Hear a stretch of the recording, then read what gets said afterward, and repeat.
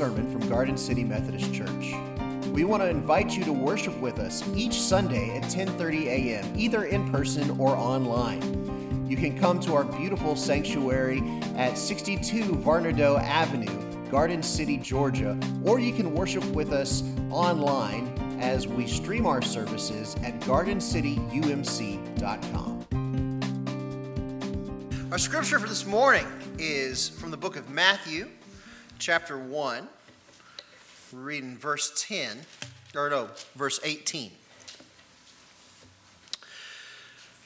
Now the birth of Jesus the Messiah took place in this way. When his mother Mary had been engaged to Joseph, but before they lived together, she was found to be with child from the Holy Spirit.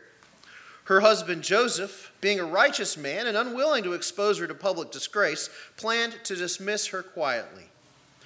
But just when he'd resolved to do this, an angel of the Lord appeared to him in a dream and said, "Joseph, son of David, do not be afraid to take Mary as your wife, for the child conceived in her is from the Holy Spirit. She will bear a son, and you are to name him Jesus, for he will save his people from their sins." All this took place to fulfill what had been spoken by the Lord through the prophet. "Look, the virgin shall conceive and bear a son, and they shall name him Emmanuel," which means God is with us. When Joseph awoke from his sleep, he did as the angel of the Lord commanded him. He took her as his wife, but had no marital relations with her until she had borne a son, and he named him Jesus. This is the word of God for the people of God. Thanks be to God. Have you all ever been homesick from school or work or something like that and been stuck with nothing to do and just flipping through the channels and ended up watching the Maury Povich show on TV? You're lucky if you haven't. I've flipped by it before. But you know, there's like half the time Maury has paternity tests on his show. I mean, that's what he does. There's a lady who has a baby and says, "This guy's the father," and the guy says, "I'm not that kid's father. Look, he doesn't look anything like me." And there's always a point where Maury runs the DNA test, and he has got this envelope, and he opens it up, and he says, "You are not the father," or "You are the father." And then there's all kinds of drama that happens, and it's very, very trashy television. I always kind of feel sorry for the kids whose parents go on their show, right? Because if your parents are on Maury, that means that there is documented public evidence on the record that your dad didn't want you, or that your mom's virtue was being questioned on TV. Either one of those things aren't great, and every one of those kids is going to grow up someday. And it's going to come out at school that their mom and dad was on Maury and that their dad didn't want to raise them. I kind of wish there was a show where people fought over who got the privilege of raising these babies. That doesn't seem to be quite as compelling television, right? Well, they didn't have daytime TV back in Jesus' day. But I'll bet you the story of Jesus' birth was gossiped about so much that it probably was the closest thing to it. It might as well have been on daytime TV. I'll bet it was gossiped about so much. The thing about Jesus' birth is that, it was a scandal. They were engaged to be married, but they weren't married yet. Now, back in those days, engagement had a different connotation than it does now.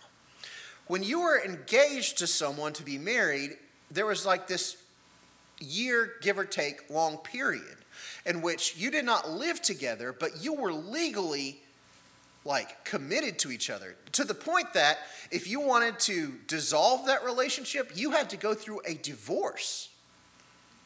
And so she's still living in her father's house, but you are committed to each other to the point that any infidelity that happens in that relationship is considered to be adultery. I mean, it's like cheating on your spouse. And so in the Old Testament, there were rules for how this could have gone. you get stoned if you cheat, if you're a woman, on someone that you're engaged to. I mean, that's the rules. And Joseph, says he's a righteous man, and so he had made up his mind not to do that, and he wasn't going to stone her for this, but he also wasn't going to stick around and raise someone else's baby. And the thing about it is he could have come out of this whole drama smelling like roses. Joseph could have sidestepped all of this drama, right? Because he could have set her up for the best life that a cheating fiance could get without killing her. And everybody would have looked at him and said, man, Joseph's such a good guy. He got done dirty, but you know what? He took care of her, and he just moved on with his life, and he's a respectable dude. He could have done that. He could have decided that the price was too high, that raising someone else's kid was too much work. And all he would have had to do to get off scot-free was convince himself that this angel that appeared to him in a dream was just a dream. It would have been easy to do that, to stick to his initial plan that he'd already decided in his heart that he was going to do and say, boy, what a crazy dream that was. I'm still going to do what I'm going to do. I have crazy dreams all the time. It wouldn't be that much of a leap to say that this was a crazy dream. The other night, I dreamed that I was in Star Wars and they gave the stormtroopers jetpacks and I was trying to fight them. I mean, that's not a huge leap. That's true. It's not a huge leap to say, well, this angel that appeared in my dream was just this wacky thing. But you don't go and change the whole course of the rest of your life based on a wacky dream that you had. At least I hope you're not doing that. Because my life would be a lot different if I was doing that. But Joseph did. Joseph changed his mind. He had a plan ready to go, ready to pull the trigger on this plan, but he responded to what the Lord was doing in his life and his family, and he listened to the angel and he changed his mind. And to me, this might be one of the biggest miracles in the whole story. I mean, the virgin birth thing's pretty cool, but this guy changed his mind. I don't like changing my mind. I don't know about you. If I thought I was going to need to change about my mind about something, I wouldn't believe it in the first place. I believe what I believe because I think I'm right. I do what I do because I generally think it's the right thing to do. And I don't enjoy when someone tells me that I need to go and do different. Think about this. Joseph had a plan ready to go. He knew that he was a righteous man, and he knew that what he was doing was the best thing he could do with the cards he'd been dealt. But then God spoke to him, and he changed his mind. It would have been so easy for him not to do this. It would have been so easy for him to say, God, I hear what you're saying, but I've already decided, and I'm just going to follow through with my plan. But if you think about it, an unwillingness to change our minds, this kind of closed-mindedness, it represents a tremendous amount of pride. When we're not willing to change our minds about anything, what it says is that I've got everything right the first time. No need to discern, no need to listen to God, no need to even entertain ideas that aren't already in my brain because I've got it all figured out and I'm that smart and that good and that righteous. I'm going to keep thinking the same thing I've always thought because I've always been right before, and I'm going to keep being right all into the future. That's what an unwillingness to change our mind says. And you know what? Joseph had every right to keep going through with this plan. It's what the Bible told him to do. His Old Testament said, if this happens to you, these are the steps that you go through. You either stone her or you kind of just call it off and pretend like nothing happened. But he had every right to continue going through with his plan, according to the Bible. Man, But God showed up, and God changed his mind. When was the last time you changed your mind about anything? When was the last time I changed my mind about anything? I don't remember. But if my mind is unchangeable, then how can God grow me? If your mind cannot be changed, then you can't grow. If you've already got everything all figured out, then what do we need God for? Now, this doesn't mean you have to be so open-minded that we just believe everything that everybody says. Right? That doesn't do anybody any good. So you can't be so open-minded that you don't care about the truth, but you also can't be so closed-minded that we don't even allow God to change our minds. And Joseph's willingness to change, his lack of stubborn pride, well, it was crucial to the Christmas story. God was preparing Joseph to change into the kind of earthly father that Jesus needed. Jesus needed protection when he was a baby from Herod. Joseph had the courage to take them to Egypt. Joseph needed a father figure, an earthly father figure in his life to provide for him. And Joseph did that. And all because he was willing to change his mind when God showed up. It was amazing. But you know what? A change of mind doesn't do you a whole lot of good unless it's followed up by obedience. Right? If you change your mind about something but keep on living the exact same way, then okay, I guess that's good, but it doesn't make a whole lot of difference unless that change of mind is followed up by a change of action. So not only did Joseph change his mind, he also changed his actions and he obeyed. I love that. It's wonderful. When Joseph woke up, he did as the angel of the Lord commanded him.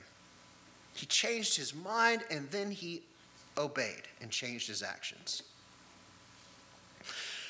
And you know this obedience was costly, right? It cost him something. Because I don't know about you, but the virgin birth story, unless I'm reading it in the Bible or hearing it from an angel, doesn't hold a lot of water for me. I mean, if someone comes up to me and says, "Meet my baby, I had a virgin birth," I'd say, "Okay, sure." You know, like, it is a miracle for a reason, and the reason is because it doesn't happen very often. In fact, only once. So Joseph can't go around saying, "Well, meet my son. It was an immaculate conception." Like that probably didn't hold water to a lot of people in his town. So either people are going to believe that he's raising someone else's baby and they're going to think he's a sucker, or they're going to believe that it's his baby and he just couldn't control himself and that he and Mary are living in sin and immoral. But either way, it's a matter of social embarrassment for him to be raising this baby because people know that they had this baby out of wedlock. And it's not just a matter of being embarrassed. I mean, I can handle being embarrassed, but honor and reputation in ancient Near Eastern culture was a huge deal. And it can affect your livelihood. If it's not just about being embarrassed, it's about being shamed in that culture. And if you're shamed, then you're not going to get the business for your carpentry job that you would have gotten otherwise. You're not going to have the clientele come in and get you because they don't want to shop at someone that they know is immoral. So it's not just a matter of being embarrassed. It's a matter of shame and honor. And in that culture and in that society, that could be the difference between making enough money to eat that day and provide for your family or not. So Joseph's staring right down the barrel of these difficulties. He's staring right down the barrel of this embarrassment and right down the barrel of the shame that he's about to happen. And probably anticipating difficulties that he could not have even imagined. He didn't know they were going to have to flee to Egypt. He didn't know they'd have to give birth in a stable. But He stuck with it through all those difficulties because he chose obedience. He had the courage to commit to obedience of God as the father of this child, no matter what scary circumstances loomed. No matter how high the cost was going to be to him personally, no matter how much effort it was going to take for him, he could have sidestepped all of that and gone about and lived a quiet life, but he chose to take on the difficulties of being the father of Jesus because he obeyed. And it was an act of courage. C.S. Lewis has this great quote about courage. He says, "Courage is not simply one of the virtues, but the form of every virtue at the testing point, which means at the point of highest reality." Courage isn't just one of the virtues, but in order to practice obedience, we have to practice courage at some point. Because if we have a change of mind, but we're too scared of what other people are think to follow through with our actions, then we're not going to do it. We've got to have courage in order to act out obedience in a world that doesn't understand what obedience is or doesn't understand why you would obey. If we claim to have the values that Jesus taught, we cannot just have them on the inside. We can't have these values as an intellectual idea. It has to walk out in our lives. We have to have the courage to live out the values that we claim to have, or we don't really have those values.